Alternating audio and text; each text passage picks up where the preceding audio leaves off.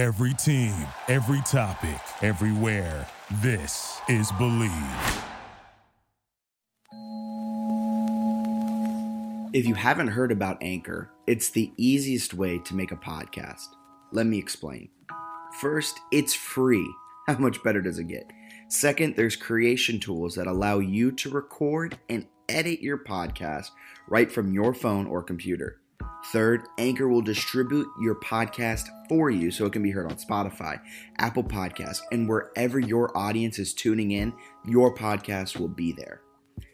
Fourth, you can make money from your podcast with no minimum listenership. Look at us. We have less than 100 listeners per episode, yet we still make money on ads. Granted, it's not a lot, but we still make money. And finally, it's everything you need to make a podcast in one place. So, download the free Anchor app or go to anchor.fm. That's Anchor, the thing you throw off your boat, .fm to get started.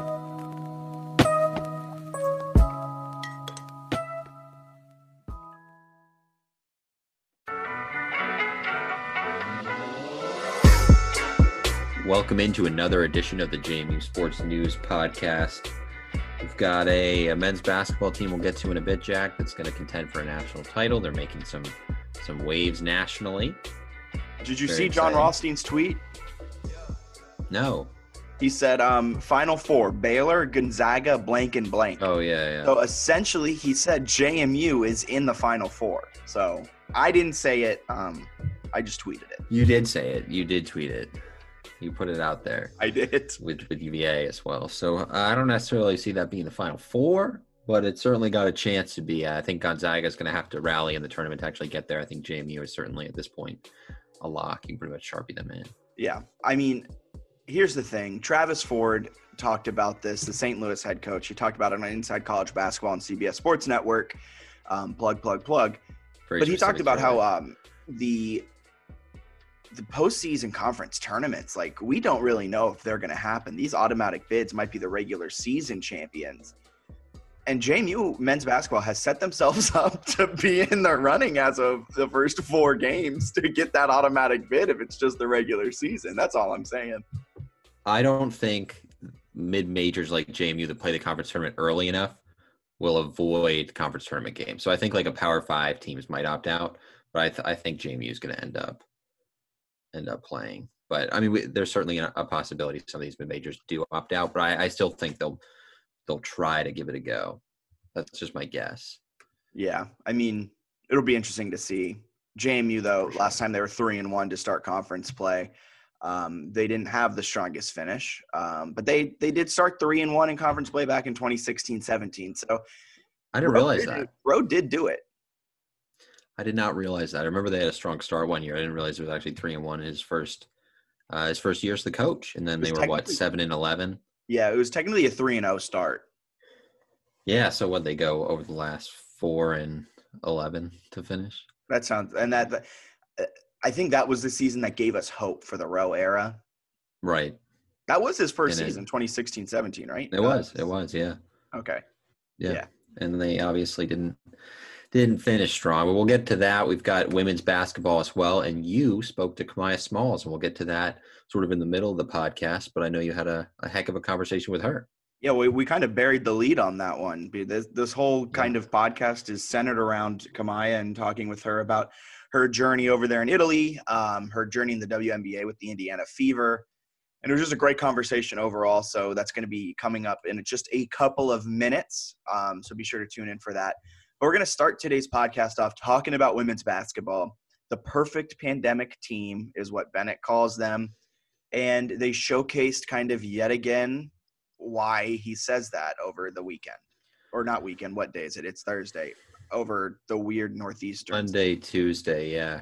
Got a little minor postponement. Someone at Northeastern had an illness unrelated to COVID, but they were super cautious about it, so waited and then came to Harrisonburg on Monday, Tuesday, and the CAA decided to announce that the games were rescheduled. Basically asked the game was being played. Didn't they release it at like 1:30 and the game was tipping at 3? Yeah, it was like a 12:30 release or something, a 3:00 game, like whatever. But I feel bad for TJ Eck and Shane and everyone, like all the beat reporters. Shane at least was in the loop, so like he knew it was happening for a couple of days. think DJ too, but like to not announce it to anyone else was kind of hilarious. So That's kind the of most nonsense CAA there. But thing in the world. it's incredibly CAA to just not inform people your teams are playing. I mean, good God. I guess it doesn't matter. But they split with Northeastern, won the first game by 18, lost the second one by 8, which is similar to what they did against Elon in terms of winning the first and then losing the second. So they've also got the one win over Towson. They're 3-2 in conference play with a couple of splits. I mean, I don't really see them winning the conference. Like, I think they're really young and they've still got a long way to go. Yeah, I think we were texting about this. I see this team, they're not going to win the regular season. I don't think so, just because they I think we're going to see a lot more splits as this season goes on. College of Charleston's up next, and William & Mary very well could be 2-2 after those 4 games in conference play, so moving to 5-4. So I think they're going to hover around that 500 conference mark for the rest of the season. But I believe you don't have this faith, but I believe this team, not that they will, but they have the ability to make a tournament run. They don't play great defense because they're so young, and defense is kind of something that you more have to learn just through experience and mistakes and time in a system. But offensively, they're gifted. They're led by a fantastic player in Kiki Jefferson, a couple solid 2 and 3 options. The problem with this team is when you get to the bench. This team is just not a lot of upperclassmen like strength to it. No offense to them. Like just overall, this team is just so dependent on their first starting 5 and the underclassmen that once you start to get into a little bit of like bench rotation, I mean, the Power Rangers are great and they've shown great flashes, but overall, like you can't rely on like a platoon swap every game to give you meaningful 10 minutes. But that's why I say they're not going to win the regular season. They have a chance at making a run in the tournament, though, in the CAA tournament, because you just have to put together, 3 or 4 good games. And I think they're capable, and I think offensively they could kind of have a good output for a couple of games, and Kiki could take over. That's a possibility, not like my stamp of it's going to happen. More likely than not, they'll probably like fall in the quarters or semis. Yeah, I don't know, because we don't have as frequent updates with some of the player stuff. I don't think Tinsley's played the last couple games. He's pretty much abandoned Power Rangers. Like Matty Green started the 2 games against Northeastern. Like my issue is like they've got some really good players and good offense. There's just so many stretches consistently game to game where they just don't play good defense. And that's my thing is like you look at a team that's going to have a chance to win a conference tournament. To win 3 games in 3 days, you're probably one of those games going to be a bad shooting game. And I don't think they're good enough to get over a bad shooting game. So they could definitely string together 3 good offensive performances, but they need to get so much better defensively to really have any chance. Like even rebounding wise, they're not dominant. In years past, they would kind of dominate. They just haven't necessarily done that. So I think they're struggling a little bit defensively for a variety of reasons. And some of it, like you said, they're just super young. So I think they're going to take time to get better, which is, understandable, but they're not quite where they need to be right now. But I think they've got a chance to eventually get to a good spot. They're just, not quite there yet. Yeah, I'd love to see the advanced stats on this team. Like I would love to because I know like the team has like their own advanced stats, but it's not really made public. Like in the men's game it is. I would love to see the advanced stats on like the fall off of defense and how much it really is. Like the eye test tells you like this team is not what we're used to when it comes to a JMU defensive team. But I would just love to see the advanced stats of like where it's happening. Yeah, it's been a little disappointing. They also still have a major turnover issue. And some of that I think too is being young, but like they'll drive into the lane without really any idea what's going to happen. And they'll just sort of throw the ball away or commit a charge or something. And I think when you've got so many mistakes kind of on both ends right now, just because they need to grow more, I don't know if, by the time early March basically runs around, I don't know if they're going to be ready because it's only like a month away. I don't know if they're necessarily ready for that, especially assuming, right? You got to also assume that they don't have a pause. I mean, if you have another pause too, that makes it even harder. So it's just challenging with COVID and stuff, and they're lacking some of that. You mentioned they kind of lack a little bit of depth in terms of there's a drop off when they go away from the starting 5. So fingers crossed they can get there. They're still a good team. Like they're definitely a top half of the CAA team. I just don't Delaware looks unbelievable. They've got 3, I think their top 3 leading scorers I was looking at are all at least redshirt juniors. and I think some of them were transfers, so I don't know how long they necessarily played together. But it's like you look at JMU, you've got Kiki's a sophomore, Hazel's a freshman, Steph Oderkirk's a freshman. Like they're just really, really, really young. I think Rain Tucker is also a sophomore, right? So you've got just a lack of, veteran scorers, which I think makes it challenging to win. Yeah, and to your point, they average 17.7 turnovers a game. You're not winning tough defensive battles when you're turning it over nearly 18 times a game. But yeah, Delaware's on another level. I think they're 11-1, undefeated in conference play. I think JMU is a top third team. I think they're the third best team in the CAA. Yeah, I just said a lot in that little piece. So let's move on. Anything else you need to add on women's basketball? I think that's pretty much it. They are going to play this weekend against the College of Charleston. At least they're scheduled to. We'll get to the men, obviously, after the Kamaya interview, but the men are not scheduled to play this weekend. Yes. So games coming up, College of Charleston this weekend and the following weekend, William and Mary. And after this ad break, we are going to talk to JMU women's basketball, JMU overall basketball star, Kamaya Smalls, about her journey post-JMU and kind of what she's seen out of the women's basketball team up to this point as well. One of the best to grace the hardwood at the Convocation Center, Kamaya Smalls etched her name in the JMU women's basketball history books during her 4 years in Harrisonburg. Smalls went down as a premier all-around player. She's top 5 all-time in career points per game and total points and countless other categories. She finished her JMU career averaging 14.5 points, 2.4 assists, and 5.3 rebounds per game. After her career was cut short at JMU due to the pandemic, Smalls was drafted to the Indiana Fever in the WNBA draft. She was waived prior to the season and signed with USE Basket Rosascati, an Italian basketball team in the A1 league based in Empoli, Italy. According to Eurobasket.com, she currently leads the team in points with 18.7 per game, and she grabs 5.6 rebounds and dishes out 2.5 assists. Smalls was brought back to the Fever midway through the WNBA Wubble season, where she played in 7 games, highlighted by her debut performance where she went 4 for 4 from the floor and scored 13 points with 2 assists and 4 rebounds. Here's our conversation.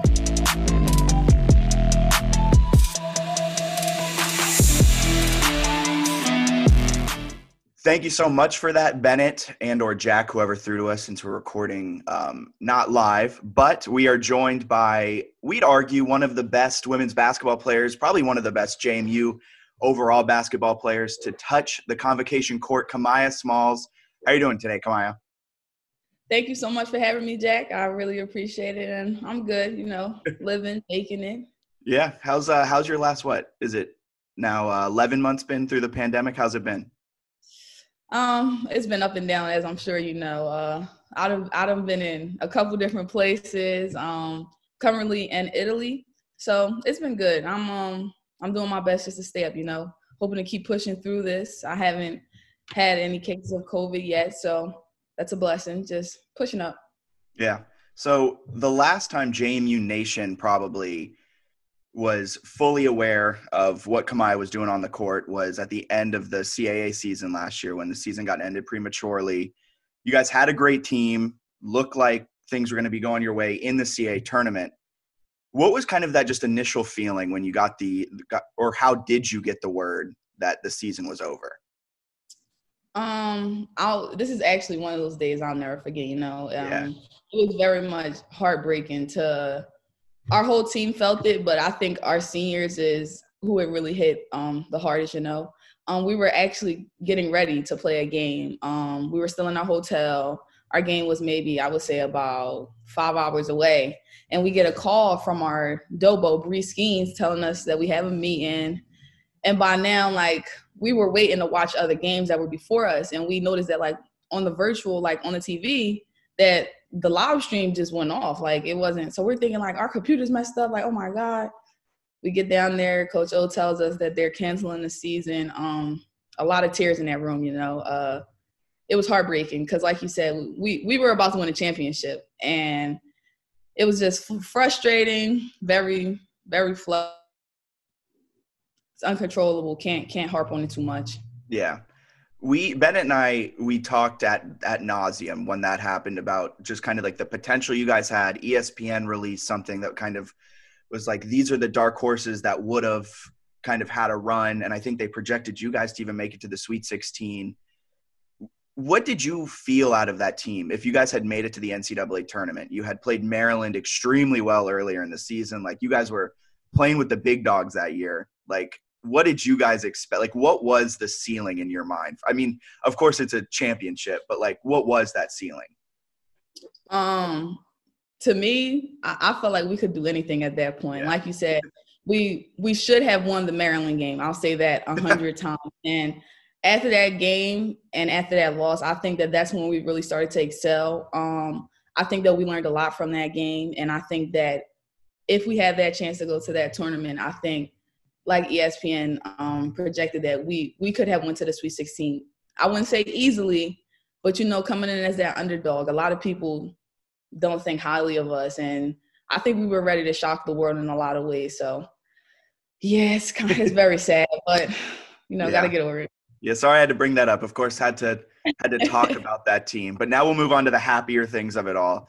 After the season was canceled, things are going on in the world, and WNBA calls. You get drafted by the Fever, I think, round 3, pick 28, something like that.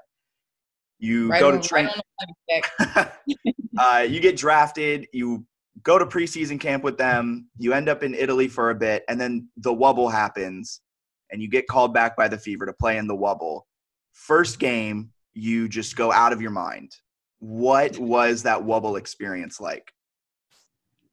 It was the most overwhelming yet prepared feeling I've ever had in my life. You know, I got drafted on my 22nd birthday. Damn. I ended up getting waived maybe about 2 months later due to the fact that we didn't have any training camps. Mm-hmm. And when I got that call back, the only thing I was thinking was that if I would have stopped after being waived, that debut could have went totally different, you know. I stayed ready for that moment. So I think that it was just going from watching them on TV 3 days ago to actually being in that atmosphere is what really got me going, you know. I'm the energy, I'm the upbeat. I'm just going to go out there. I'm going to give my best. I'm not trying to outshine anybody. I'm not trying to get mine. I'm just trying to fill in where it's needed to be filled in. And I think I did a perfect job of that in that debut, which is why those points just came so easy. I was open. I shot the ball. I shot it pretty well. And I think that it really set a tone for me, you know. Were you starstruck at all? Because that first game was Chicago, right? Yes. So you're playing like Allie Quigley, Vanderson, like just huge. And then, I mean, just throughout the season, you played the Phoenix Mercury, right? Yeah. You played, I mean, Diana Taurasi, they have Diggins. Yes. Like, just the names you played. Like, I was going through it earlier today. And the names you played, you had to have been starstruck at some point during that. Like, these are, like, all-time athletes. I was struck as soon as I stepped foot inside that gate. I was actually, my very first day there, I'm on my way to stay in my little, we call them lodges. And Candace Parker hops on my cart, Jack. And now I can't act like I'm like, oh my God, it's Candace Parker. Like, I'm here with her. Like, I'm here to compete against her. So I played it cool. But in my mind, I was like, oh my God, Candace. Like, I wanted to give her the biggest hug in the world. But I played it cool, you know. It was good, though. It was great. I actually got to guard Diana Taurasi. And just for the record, she did not score on me. Okay. So. All right. I got to guard her, and it was just like one of the craziest feelings in the world. I'm like, wow, this is somebody I've been looking up to since I was 10 years old, and I'm going up against her now. It was like a dream come true, seriously. Dream come true. Was it easy to guard her? Absolutely not. Absolutely not. I went from Diana to Sky. Oh, Sky definitely. She taught me how to use a pick and roll very well, Jack. Very well. Nobody. I don't think I came in contact with anybody that I could say was easy to guard. Yeah. where was I going with that one? Oh, in the Wubble. Just what's that like? Like just that experience. You're completely like we heard about it a lot with the bubble and like so many people were kind of saying how like mental health was a big issue in there. Like you're just completely locked off. What was the Wubble kind of like mentally like? I was there for a short period of time, maybe like 2.5 weeks. But even for me in those 2.5 weeks, it was like isolated, like mind games kind of. Like it was like you have to find different things to do with, like, you know, you're with your teammates, but like you miss your people at home. It was like once your game is done, then you're sitting here thinking about the fact that you're about to play another game in a day and a half. It was very exhausting.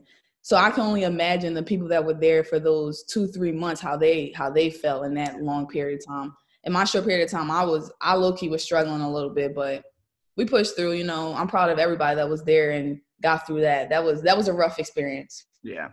Have you kept in contact with the Fever at all? Do you know if you'll be back for next season, if you'll get a look in if there is a training camp, kind of what the plan is moving forward with the WNBA and the Fever? I have been in contact with the Fever. We talk pretty often.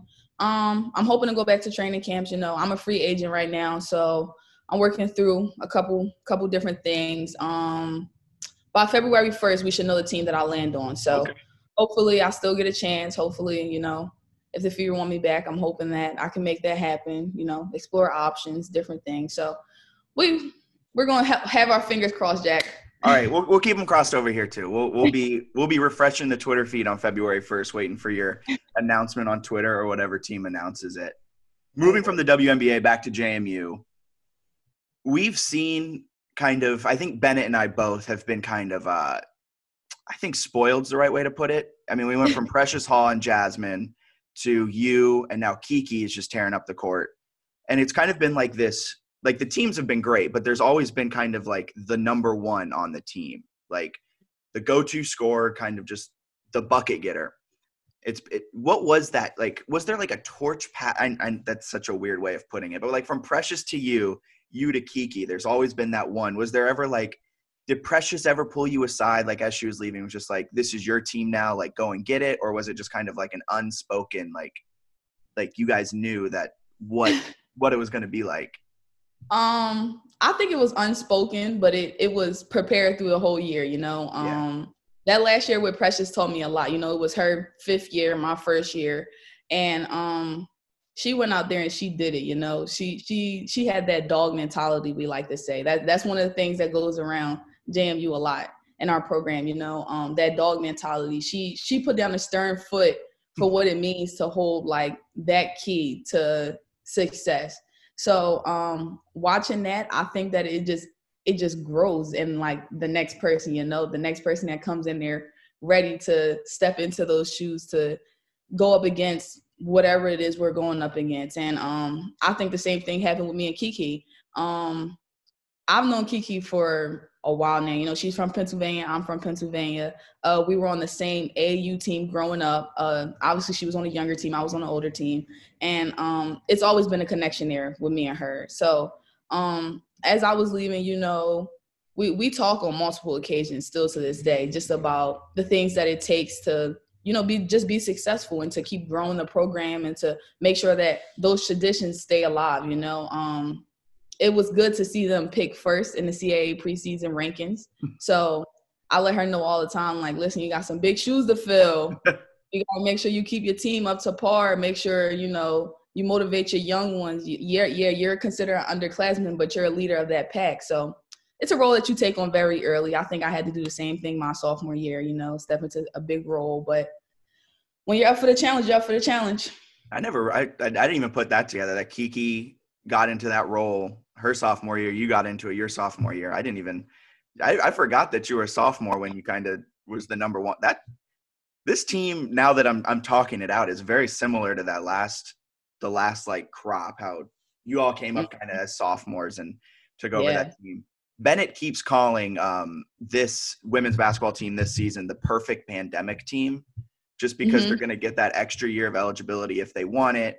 And it's kind of, I wouldn't say a wash of a year because they're still going out and competing every night, but it's kind of like they're so young that they can Yeah. just perfectly grow together. And like, if they all decide to stay, that 5th year is just going to be crazy. And yeah. It's gonna be good. Yeah. What have you seen out of them this season? Like you said, you watched every game. There's been some growing pains as this season's gone on, but there's also been some shining moments.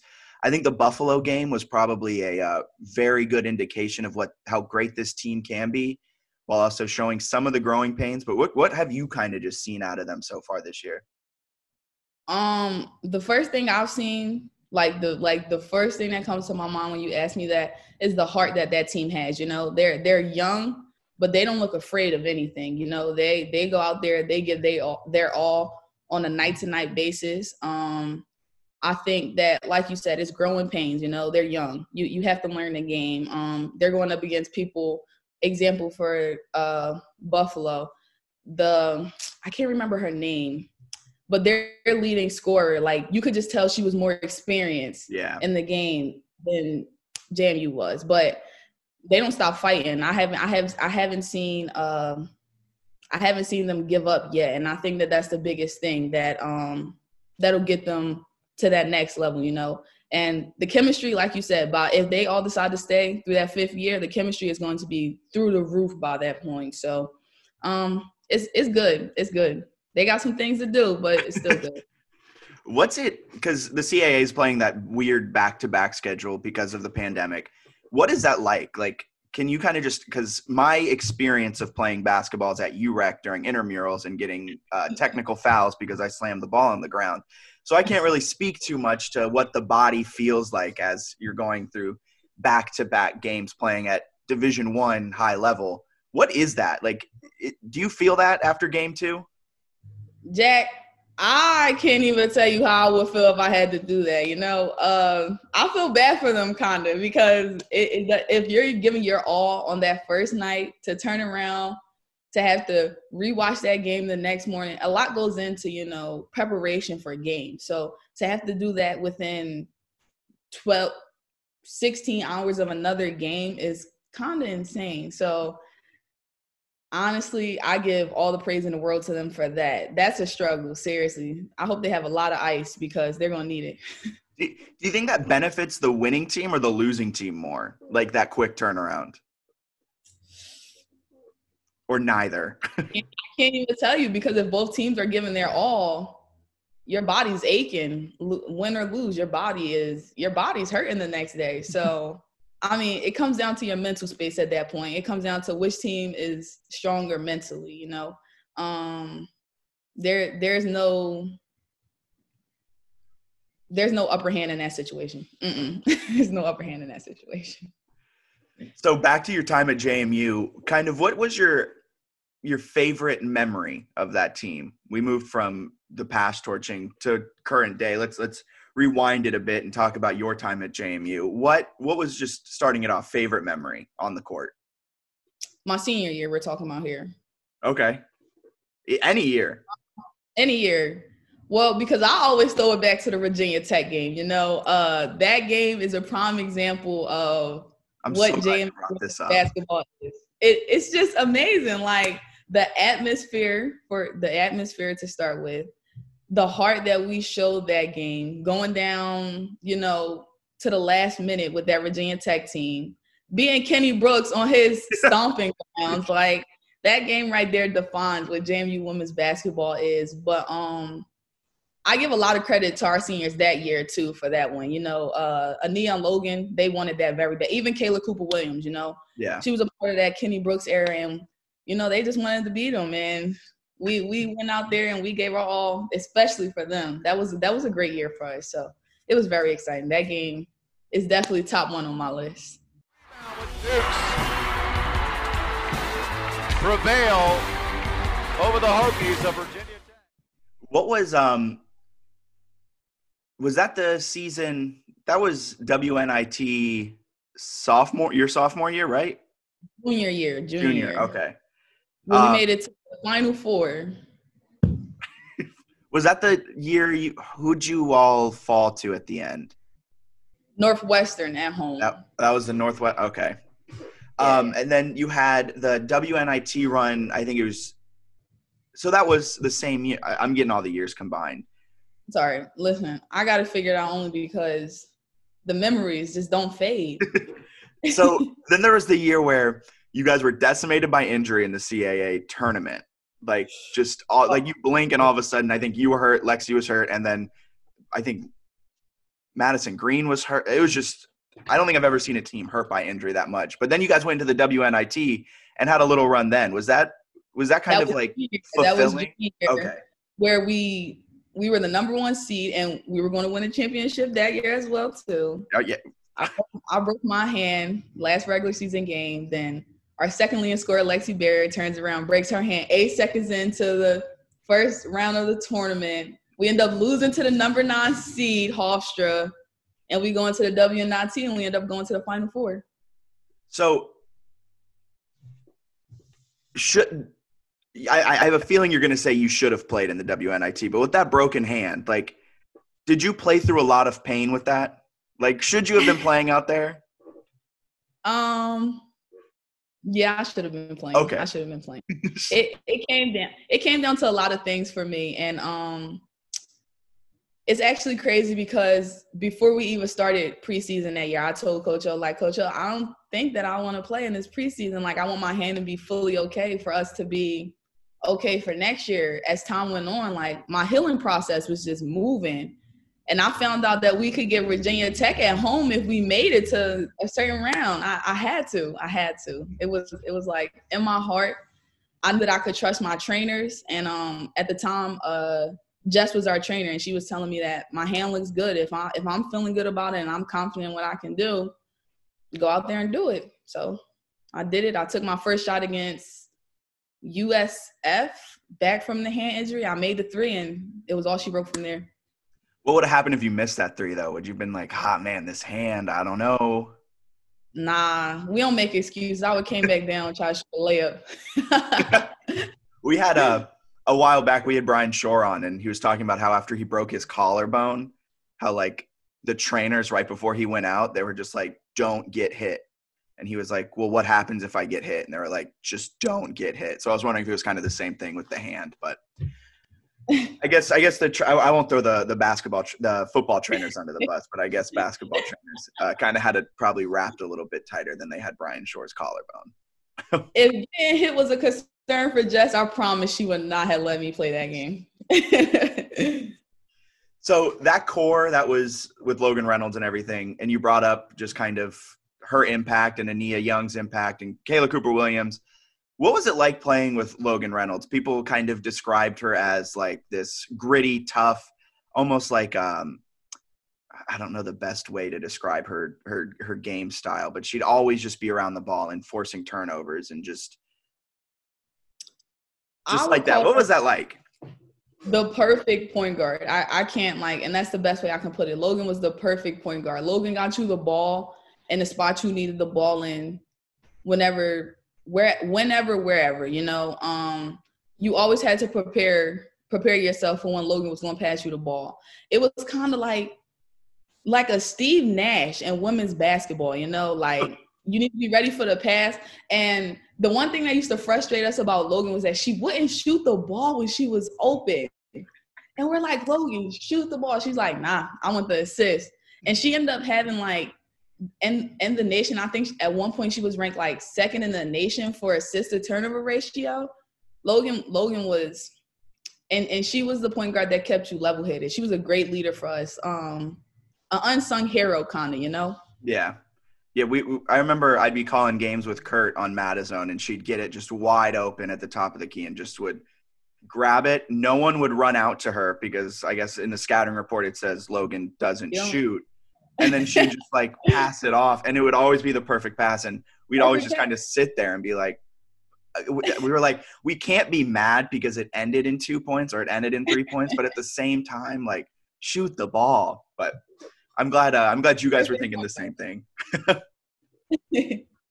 Did you ever stat watch? Because I know a lot of players talk about how they never stat watch. Like, did you, like, when you were having like great seasons, did you ever kind of like peek at stats and be like, well, what do I need to do to get into like the top 10 JMU all times, or like where do I stack up among the nation? Like what do I need to do this game to like move up? Was there ever that, or was it just go out there and play your game? No, I'm not even not even close for me. For me, it all comes down to winning. I mean, I want to be at my best performance-wise, but to say that I sat there and just searched my stats, that's not the kind of person I am, you know. It came down to a lot of times where my teammates and Coach O would be mad at me because I wasn't shooting the ball enough. I'm like, nah, I like to pass too, you know. Like I could score, but like I like to, you know, run up some assists. I can say though that the one stat that I always tried to focus on was my turnovers, which I guess is like not as good as watching your shooting percentage, I guess, but I hated turning the ball over. I was like obsessed with it for like my last 2 seasons. And they were like, this isn't the stat you're supposed to be watching. I'm like, yeah, but I don't want to turn the ball over. What do you remember what your turnover numbers were those last 2 seasons? Do you still remember it? That'd be something if you still remember. Average at least 2 point, I want to say 5 turnovers a game, and I still hate myself for it. That's such a low number though. But then Coach O would try to make me feel better by saying, you have the ball in your hands so much, you're going to turn it over. It's okay. I'm like, no, it's not okay. It's not okay. And kind of last question then to wrap it all up after we trying to get on to a happier note after the 2.5 turnovers, which is a great mark. CAA play, you ran into Elon a couple of times, and then I think it was it Drexel that always seemed to be the number 2 in the CAA? Yeah. What was playing in the CAA like, just like from a play perspective? Because as fans, we're sitting home watching it, and it seems like a gritty league, especially on the women's side. What is just playing in the CAA and playing a full conference slate? Like at the end of it, when you guys are number 1 or number 2, like what is that feeling? You said it. The perfect word I would say is gritty. You know, we're competitive, especially those top teams. I'll even give it to the lower teams. You know, they compete. They could be the bottom, but they're going to compete with you on a night-to-night basis. And CAA play, it's like whoever shows up that night could come away with the win. You know, so when it comes down to it, I would personally say that the CAA is one of the most competitive leagues there is, you know. We give our all. Every single team gives their all. You got your shining players, you know, you got your glue players, your defensive players, and everybody does what they need to do. So it all comes down to who shows up that night, and it's a fair shake throughout the CAA every year. Yeah, it's always fun watching the schedule, and we'll be projecting, like we'll be on the podcast and be like, okay, so JMU should win this game, this game, and this game, and then we're just kind of like, but we wouldn't be surprised if like they split these, and it's kind of that way across the board too. Like every single sport, like I don't know if it's because it's a Northeastern like done, so like it recruits so many Northeastern kids, like. Yeah. It is a gritty league across the board. Yeah, for sure. Well, thank you so much for joining us today, Kamaya. I'm really glad I was able to ask you some questions that I've always thought but never had an athlete at your level that I could ask. We wish you the best of luck this season. When does your season start? We already started. We're in the mix. We're close to done right now, to be honest. I should have researched that a little harder. Jeez. How's your team doing? We're good.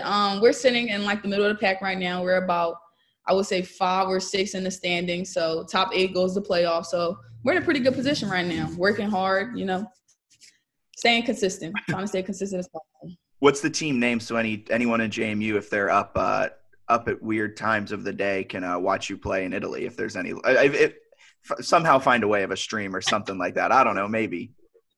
Uzi Basket Rosa is based in Empoli, Italy. So we're in the A1 league, top league in Italy. We're competing with some pretty good teams out here too. Much more physical game than in the States, so it's tough over here. So it's preparing you for February 1st when you come back for the WNBA season with whoever it is. Absolutely. Awesome. Thank you so much, Kamaya. Good luck in the playoffs. Thank you so much, Jack, and go Dukes as always. A great conversation with Kamaya Smalls. It's one that I enjoyed listening to, was not able to attend because I had the very important job of asking ACC men's basketball coaches whether they preferred suits or casual attire during that time. So I missed out on that, but it was a heck of an interview. It was cool because it covered so many things. You talked about, the WNBA bubble and that experience, but also our time at JMU. And the part that stood out to me maybe the most is when you were talking about some of those previous years and you were trying to sort of rack your brain for, what year was this? When did this all happen? And she was like, this happened on this day, when like it was still so vivid to her because of how much those memories meant to her. It was crazy. I also tried to figure out with her hand injury when she broke her hand, that NIT run. Because I remember we talked to Brian Shore, and I brought it up in the interview. We talked to Shore, and he was like, I should not have been playing with my broken collarbone. And that was kind of like, oh, wow. Like, that was an intense run then you did. And I was hoping she'd be like, I probably shouldn't have been playing, but I just had to do it for the love of the game. But she was like, no, I was good to go. And, of course, she nails the 3 against USF to come back from that injury, which was crazy. That was an injury, just crazy injury game, injury season. But yeah, that was a great conversation. And in Italy, this is where I fell short on this. And I think Bennett would have come in clutch with it. I didn't do my full research with her Italian career, but she's balling over there in Italy. Her team's right now around the 6th spot, which she's going to make the playoffs.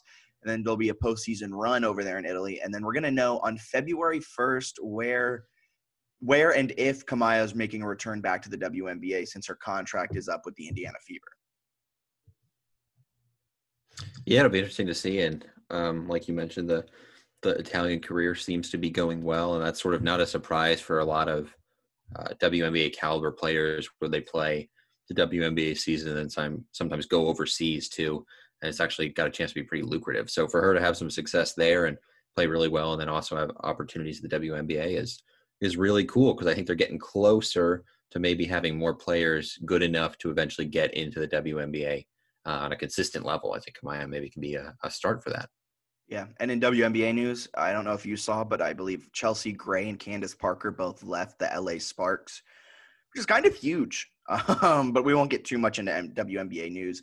We'll jump over to men's basketball now, and they are coming off a 1-1 split with Northeastern and a big-time win over Towson, who had Zane Martin back. Yeah, I mean, it's interesting because, Towson's so bad. You want to be nice, but, Towson's really not great. So for them to sweep Towson is exciting. Towson's only wins this year. They've got a win over Coppin State, and then they actually swept UNCW. Somewhat surprisingly, but they've struggled this year. So that one was good for them to follow up the Northeastern win. That's the one that really has me excited. To go into Northeastern.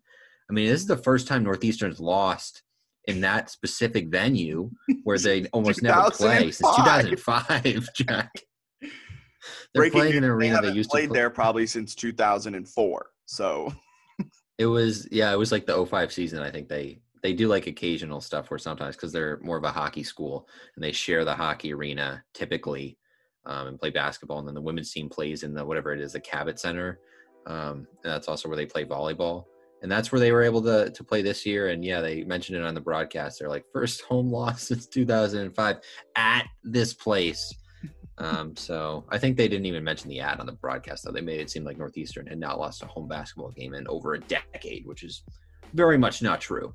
They probably those were probably the best non-JMU announcers. I mean, we're also a little biased with saying that we prefer the JMU announcers, but I think those were probably the best announcers we've had for an away game so far this season. But they probably just didn't read the full note, and they're like, first home loss. Whoa, we got to mention this on the broadcast. That was one of the ones where you're flipping through the game notes at about the 4-minute mark left in the second half, and you're like, what's crazy about it? And then you just see that stat, and you're like, boom, there it is, done. Yeah, they were good. They were with Nesson or whatever up there in the Boston area, which made it a lot better. You don't have the Towson announcer who's crying, literally tears every time Matt Lewis made a shot. Yeah, but I'm excited about this team for them to be able to split against Northeastern, which is still, in my opinion, the best team in the conference. Yeah, it's the first loss. Northeastern was 7-0 in the conference going into that game, and then they followed it up with a blowout win over a bad Towson team. But they're doing a good job. They're on the fringe of the top 200 in KenPom. They're at 201 as of when we're recording this, and they actually just moved into the top 150 at number 150 in the net ranking. So they're becoming a lot less embarrassing. This is probably the first time in net, not probably, this is the first time in net ranking history JMU has cracked the top 150. Yeah, I don't think they were there last year. They were not all that good. It's just they're playing better basketball. Vado Morris dropped 30 in the win against Northeastern the day after he had 3 points and was 1 of 10. So kind of a huge change for him there. And he was really confident against Towson too. And they looked a lot better. Zach Jacobs gave some contributions because Amadi had a couple early fouls. Matt Lewis was doing Matt Lewis things. He's been pretty good all year. I don't know. I think there's some reason to be excited. Which game do you want to jump into first and just kind of break down? Northeastern series or the Towson game? Let's do we can do Northeastern series. We'll go chronologically, I suppose. Okay, perfect. I also don't know how much weight that Towson game carries. I mean, I guess we can talk a little bit about St. Martin, but yeah. The Northeastern. He also got tossed with like 10 minutes left. Yeah. That first game though, I want you to start, and then that way I know what to talk about, because I'm really torn on this Northeastern, like that split. Like, you're very hype about it. I don't think I'm as much excited about it as you are. I think I'm more cynical. I'm a little jaded. I texted you that after the game. Defensively, they're not good. Like, I don't think JMU's any good defensively. So I have a lot of doubts like about this team long term and what it can actually do. But here's the one take that I have from that weekend and maybe the Towson game too. Lewis Rowe came to JMU without ever coaching a game as a head coach. He had never been a head coach. So he had been an assistant for about a decade, and that includes like 3 years as a graduate assistant at JMU. So he had, I think in terms of assistant coaching, like full-time assistant coaching, not a grad assistant, I think he had like 7-ish years, maybe 8. Mark Byington has been a head coach for like, I forget the exact number of years, but it was like 6 or 7 years, I think. Let me pull it up. 6 or 7 years at Georgia Southern. Yeah. And Georgia Southern. So he had 7 years. He was an intern at the College of Charleston in 2011, 2012 before they moved into the CAA. They were in the Southern Conference. But my thing is, like, his first year at Georgia Southern went 6-10 in the league, which was the Southern Conference. They ended up moving to the Sun Belt the following season. He's been at least a 500 conference team every single year the last 6 years. So the worst he had was 10-10. He's been above 500 the other 5 years. He's won at least 11 games in 5 of those last 6 years. Like, his teams have been good. He's won 20 games the last 3 seasons as a head coach. So for this team, like, this team's always been talented since Rowe came. Like, they've had a good roster. Matt Lewis is the best player in the league, and he's playing like he's the best player in the league. So you have a talented roster with a somewhat competent coach. Like, it's not surprising to me that they're better. I don't think they're going to win the league. I don't think they're the best team in the league this year. But I think there's a legitimate reason to be excited, and that's because I don't think Mark Byington came here – like, he came here to make the NCAA tournament, which he's never done before. He didn't come here to be like a 30-year head coach at JMU.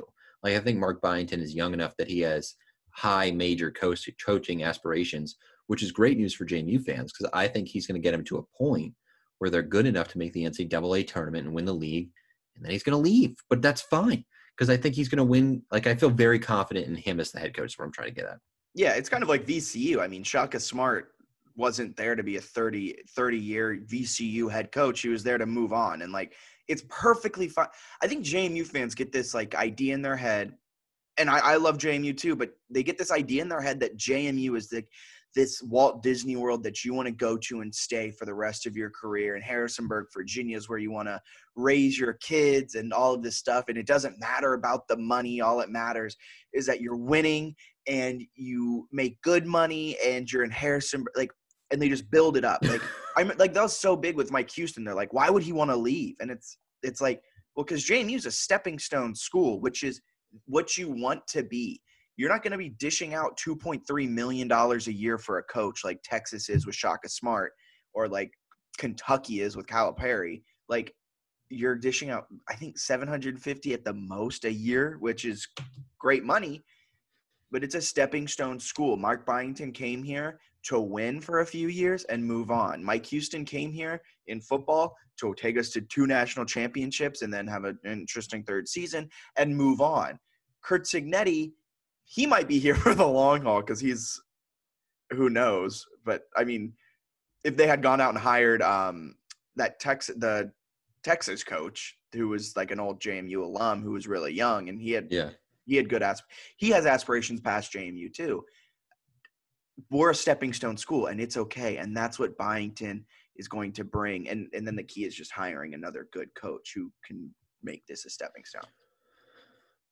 The issue before is like Rowe wasn't good enough to be like they hired Matt Brady under the assumption that they're basically saying they wanted to get to NCAA tournaments, right? They wanted to win the league. Yeah. And they wanted to get to a point where they could be a stepping stone. They obviously would never say that, but that's kind of what the goal was. It was like, all right, let's get good enough so that we can be what the football team is, where they, compete to win conference titles. And then whatever that brings in terms of the postseason, obviously is very different for the football team than it would be for the men's basketball team, at least now. If you're in the CAA, you're probably not winning national championships at that level. I don't know.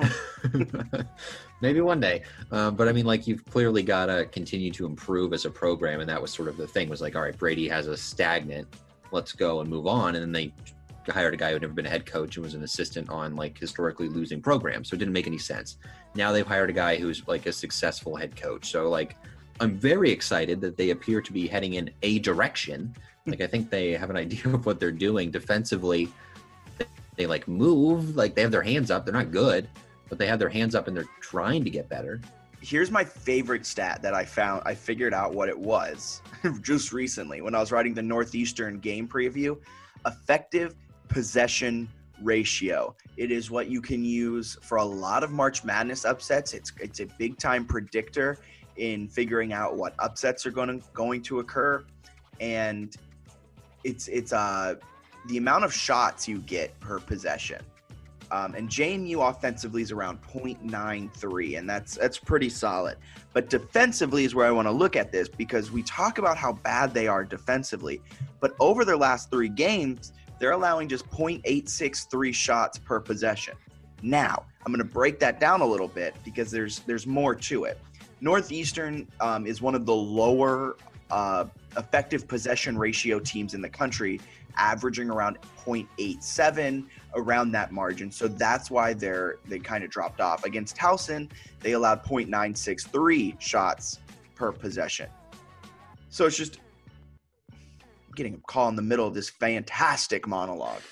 So it's kind of, I think that's why it's 0.863.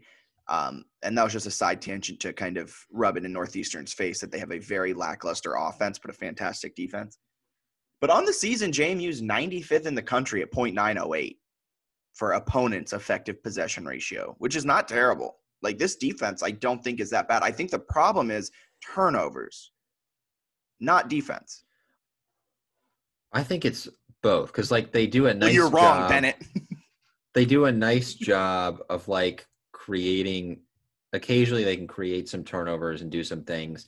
They have, I would argue, the worst rim protection of any team like in college basketball. Okay, they have no post player, so I guess you have a point. They don't have a 5. The other thing is like there's like defensively for me, like I think it's some of it too is like with the stat you're saying, that's basically how many shots you give up per possession. Is that right? Yeah. So that would factor in like turnovers. So if you force turnovers, you're going to be good at that metric, right? It's 0. It would be 0 if you force a turnover, right. And then it's also kind of factors in rebounds. Like if they get 3 shots because of 2 offensive rebounds on that.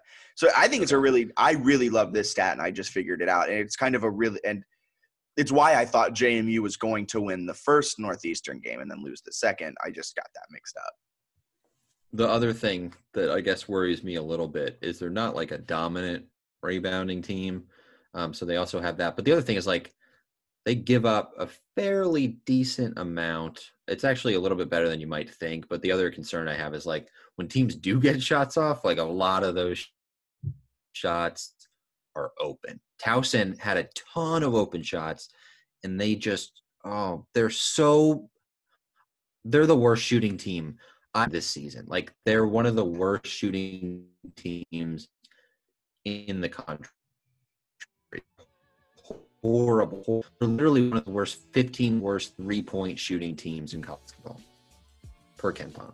Like they just suck.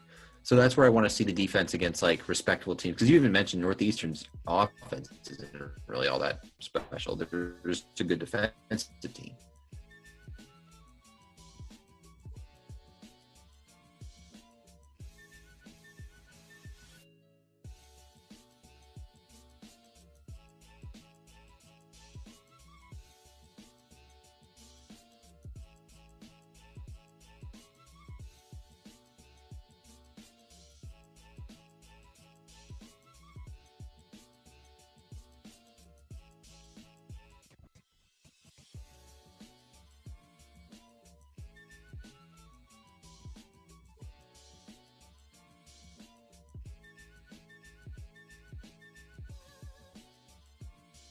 So you cut out at you want like Northeastern's a bad offensive team too, so you want to see them play like a good offense. Yes. And then my question for you is there a Colonial Athletic Association team that's actually any good at offense? Like, are they going to be tested defensively, or is this defense going to be good enough for them to win like 10 conference games? No, people probably thought this podcast just cut out because that was such a long pause. They're like looking at it. Like, okay. Who is a good offensive team in the CAA? Like JMU might be one of the better offensive teams. Hofstra and Delaware both appear to be in the top 150 in KenPom. JMU is just outside it. So I guess there are two that I guess you would maybe look to for JMU at least. And they play back-to-back weekends. They've got Delaware in between, I think. I thought you said Delaware and Hofstra are good offense. No, sorry, Hofstra and Drexel. Oh, okay. And then Delaware appears to stink on both ends of the floor. Nobody in the league's really good, though. Yeah, I think that's what it comes down to. And, like, okay, so what we saw against Northeastern, the reason their number is so low is because they're a very slow-paced, methodical offense. They're going to pass, take a shot, and then move on. Like, where JMU's a very up-tempo, like, Northeastern's one of the slowest teams in the nation. JMU's one of the faster teams in the nation. So that's also going to affect your effective possession ratio. So I think that's what it's going to come down to is when they play a good offense that's also a little faster tempo. Because, like, if they can get multiple possessions, if both teams are getting a lot of possessions, I think that's when you're going to see this defense truly tested. But I do think this defense is a little bit better than we give them credit for. I think the problem is when JMU turns it over a lot, when they turn it over more than 15 times, I bet they're probably don't have a win. Yeah, they struggle a lot with turnovers, and when they can take care of the ball, they're pretty decent. But I mean, it's interesting because like Northeastern's slow, but they're also not efficient because like a lot of the metrics take account for like tempo, and they're still like not good offensively, but they seem to get shots pretty easily against JMU. Like there's no time where I really feel confident every time they've done it a couple times, but where I think JMU's like, you know what, I think they're going to hold them scoreless for 3 minutes. Like I've never thought that watching JMU this year. I've always been like, how many points do you think they're going to give up in the next 5 minutes? Because it might be 20. There was a point in that Northeastern game where it was kind of like JMU and Northeastern, like JMU was up 5 or something like that. And I swear you just blinked and all of a sudden JMU was down like 15. And you were like, how did that happen? Then they did it against Towson the other way where they were down 13-2 and they went on a 17-0 run. And it was just like in the blink of an eye. And I was like, good Lord. Because Matt Lewis and Vado Morris, when they get going, it seems like every shot they take is going to go in. So they've got some guys that can score. Their defense appears to be getting a little better, although they still need to – I guess I'm mostly sad because, like, can you imagine how interesting and potentially good they would be if they had been able to also convince Dwight Wilson to stay? Okay, I was glad you brought this up. This team's good this season, and they're going to be a top half CAA team. I think we both can agree on that. They're going to win a game or two in the CAA tournament, maybe win it all. Who knows? I don't know. I won't give them any guarantees until they do it. Matt Brady scarred me for that. But I was thinking about this yesterday. If they had Darius, I mean, granted, you then kind of think, well, then who would not have transferred? let's just for this argument, let's just say Rashawn Fredericks, who already has left the program, didn't transfer here, That's convenient. and TJ Taylor, who's getting minuscule No, minutes, didn't transfer. Or even And they mental. kept Dwight and they kept Darius. I think this team is a top contender in the CAA.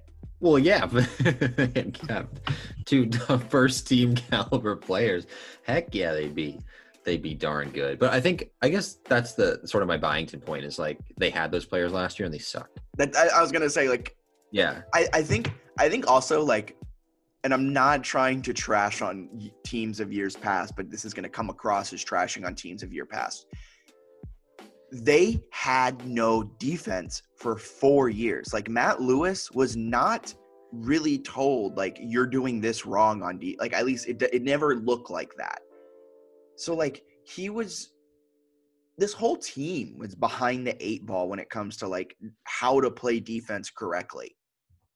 And so they're just learning. Not only are they learning, like, especially Matt and Zach Jacobs, who were in the Rowe era, like, not only now are they learning how to play defense, the team as a whole has to learn how to play defense, and the team as a whole has to learn Byington's scheme.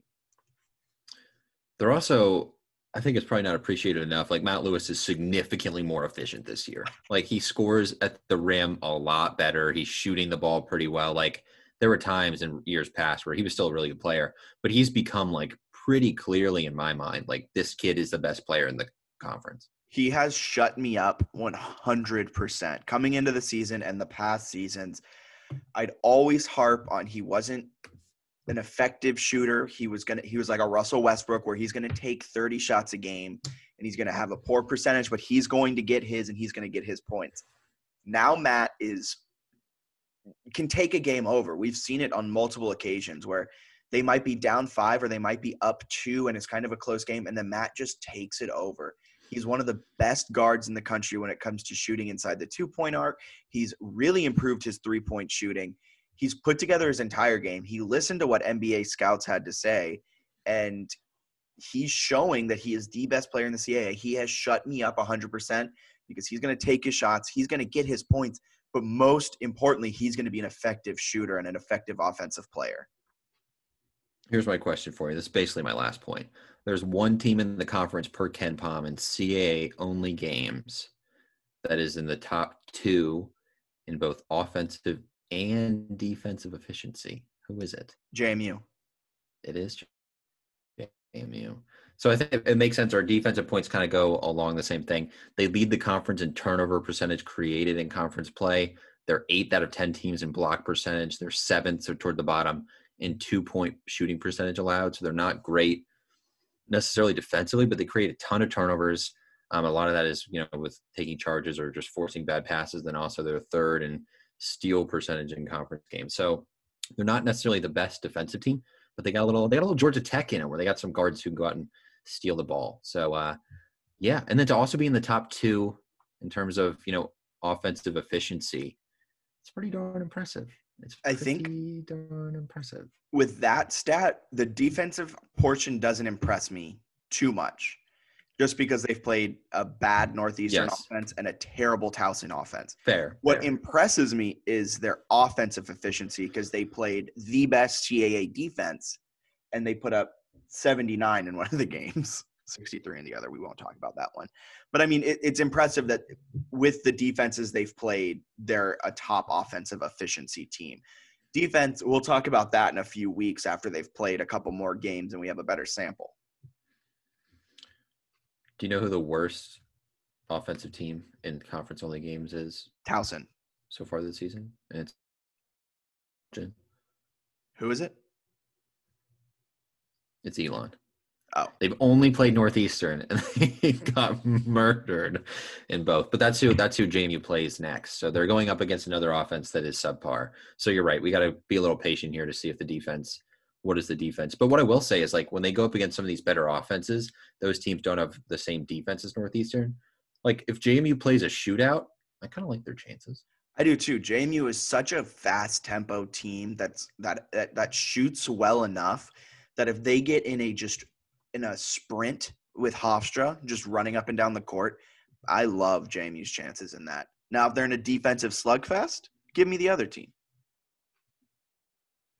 I think that's the thing that's interesting is like they can go on a 9-0 run very quickly. I think this year they kind of, at least to me watching, they have like a belief that they can do that. Whereas in years past, if they got down 13-2 to Towson, I think they might look over to the bench and they'd see like a moderately confused Lewis Rowe and kind of never really rally. And this year it seems like they call a timeout and they're like, all right, like here's what we're going to do. Let's just do it. And then they just do it. Yeah. Morse, So I when think they're he's getting on, better. Morse, when he's on, is a top tier CAA player. When he's off, I don't know. Not as He's much. got a little streakiness to him. He has. I mean, It's just granted, his last 2 games have been phenomenal, but he's kind of a liability defensively when his offense isn't scoring. Yeah, he definitely seems like a player who's maybe a little more locked in overall when the shot's falling, where you're also going to get a couple steals from him. So I think as he continues to grow defensively, that'll be huge. But yeah, I'm interested to sort of see the rest of the season. They're scheduled to go now a week before playing against Elon, I think it is, or something. Or maybe I have that wrong. I thought it was right, but They play February 3rd against Elon. Okay, I was getting it all confused with because they keep the games on the schedule. It just says postponed in the corner. There's also only one UNCW game scheduled. Yeah, they had that one postponed too, so that's like a remake game on the 9th.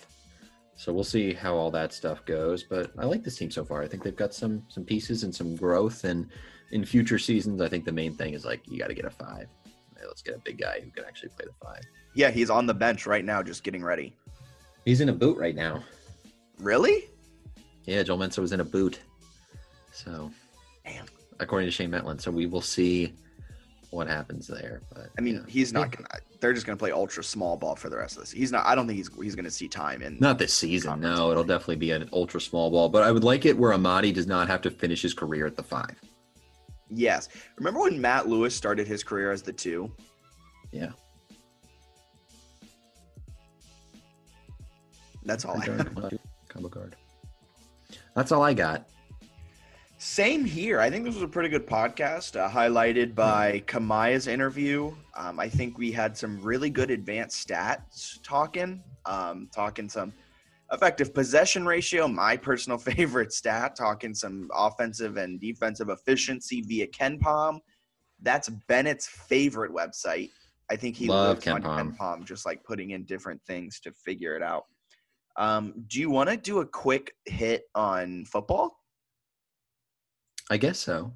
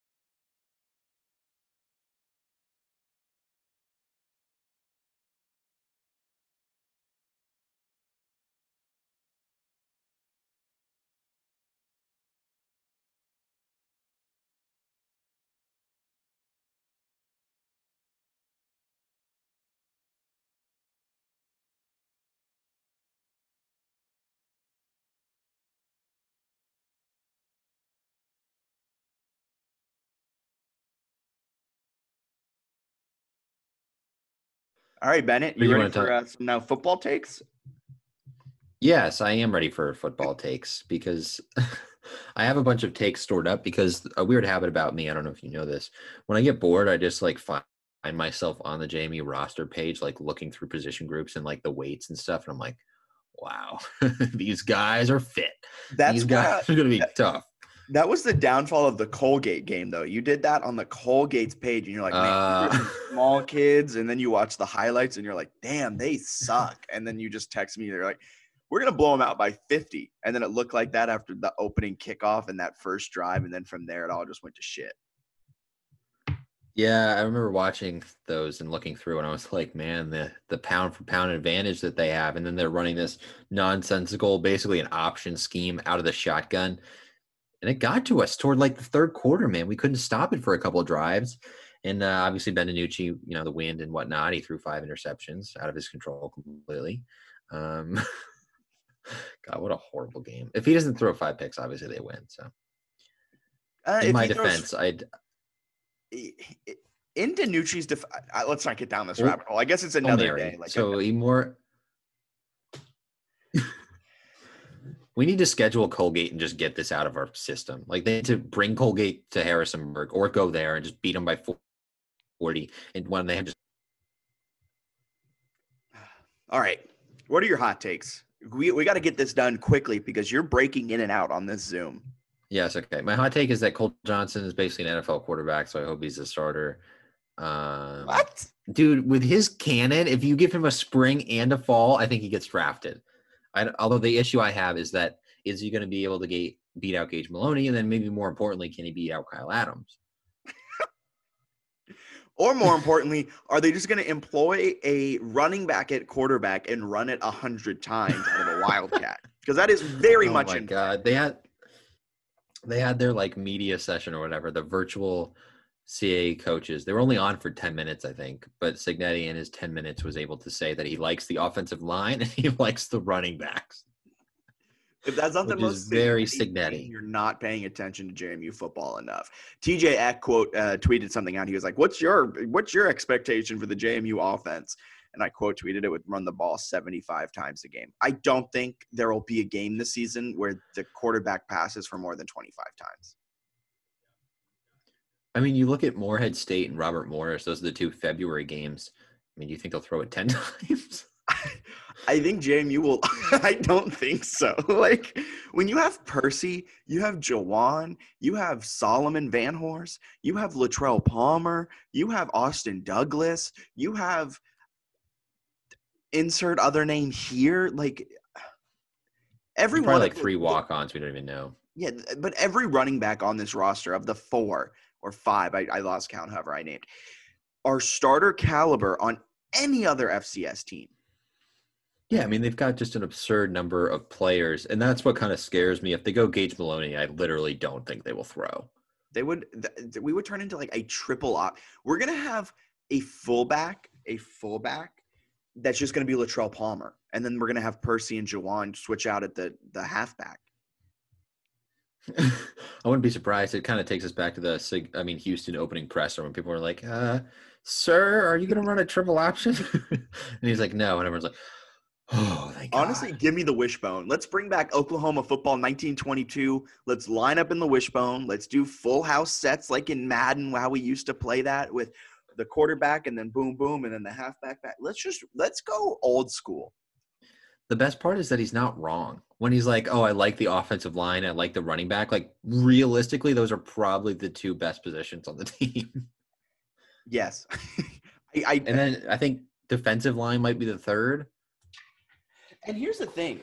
With a team that's as good running the ball as JMU in theory is going to be, it's going to make the defense so much better. Like, they're going to be rested. Like, there's a strong possibility that JMU can hold the ball each time they have an offensive possession. There's a strong possibility that they can run at least like 5 minutes of clock of game time. And like that's probably like 20 minutes real time with a commercial break thrown in there and a few other things. The defense will never be tired.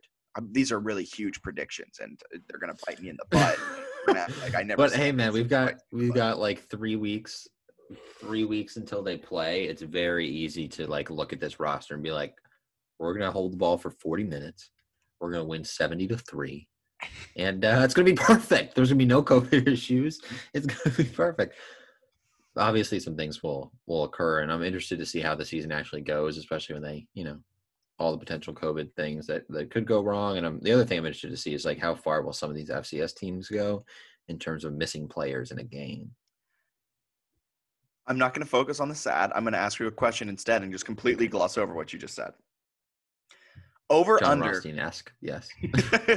over under 50 points allowed in the first 2 weeks. Like combined. Oh, way under. You could cut that in half and I might still take the under. Jesus. The first 2 weeks are Morehead State and Robert Morris are terrible.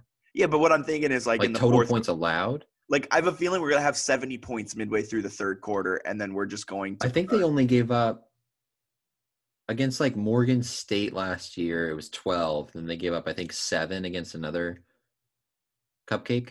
So they only gave up 19 in those two. So I feel confident. Now, I think the defensive line is going to be great. I have some questions about linebacker and the secondary, but I would definitely take under 50. I might take under 40.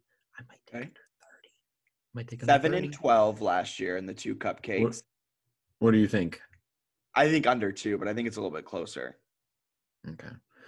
I mean, the issue is some of it is like, how much are you letting Cole Johnson throw? Like, do you want NFL scouts to see him yet, or do you want to hold some of that back for the fall? I hate you. I'm serious, man. 6'5" with a cannon of an arm.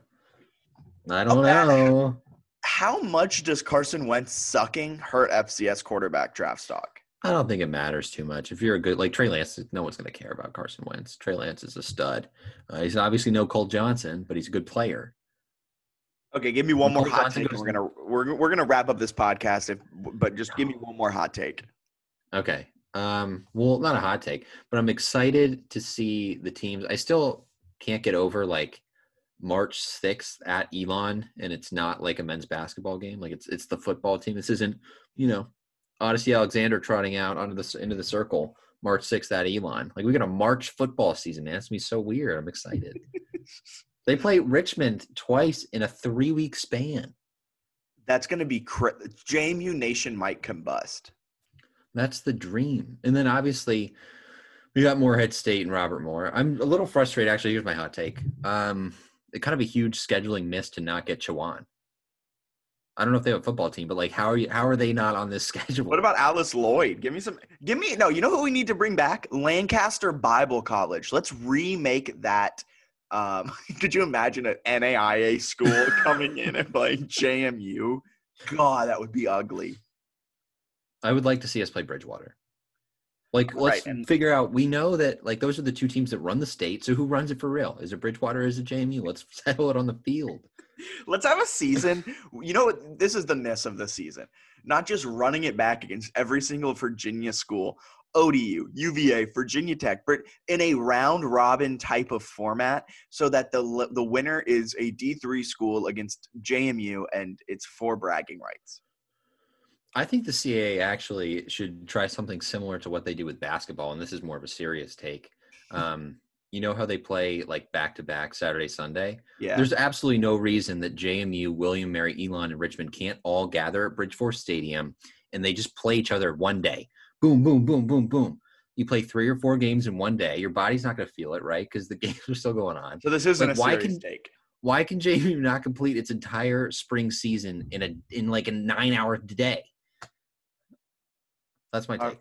That was a terrible take. And with that, we hope you guys enjoyed the podcast for today, the JMU Sports News Podcast. Go ahead and subscribe on Apple Podcasts, Spotify, Anchor, or wherever you are listening right now. Give us 5 stars if we are so deserving, and we believe we are.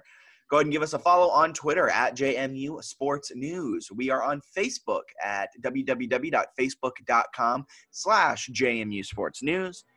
Find us at our home on the web, jmusportsnews.com. If you have any ideas for a new name, please let us know. We got Duke Dog Alley. That one is in the hat. We will eventually pull when we have more name suggestions, and we're just going to close our eyes and pull out of a hat and see and just go from there. But thank you again to Kamaya Smalls for coming on this podcast and talking with us for about 30 minutes. That was a fantastic time. And I think that's all I have to say. Bennett, anything else you need to add?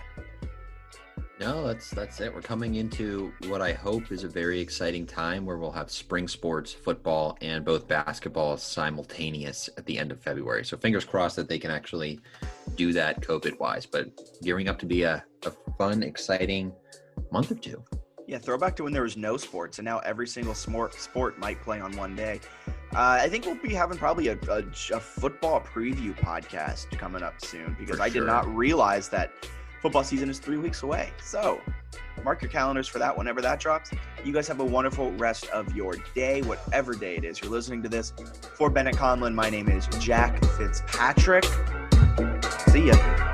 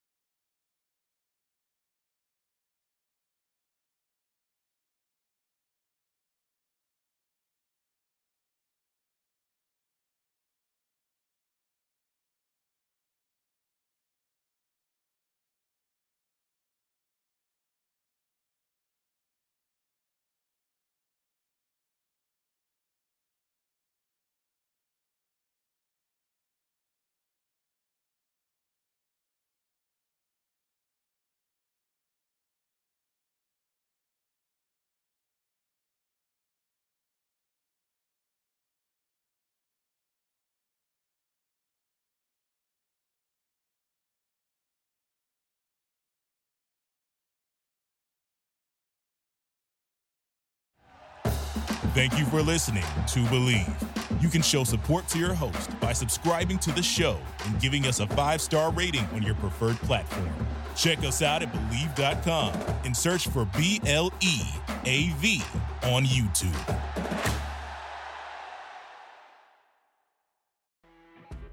You know when you're listening to a true crime story that has an unbelievable plot twist that makes you stop in your tracks?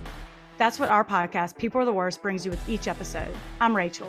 And I'm Rebecca. We're identical twins who love true crime cases that make you say, didn't see that coming, and we hate the people responsible for them. Listen to People Are the Worst now on Apple, Spotify, or wherever you get your podcasts.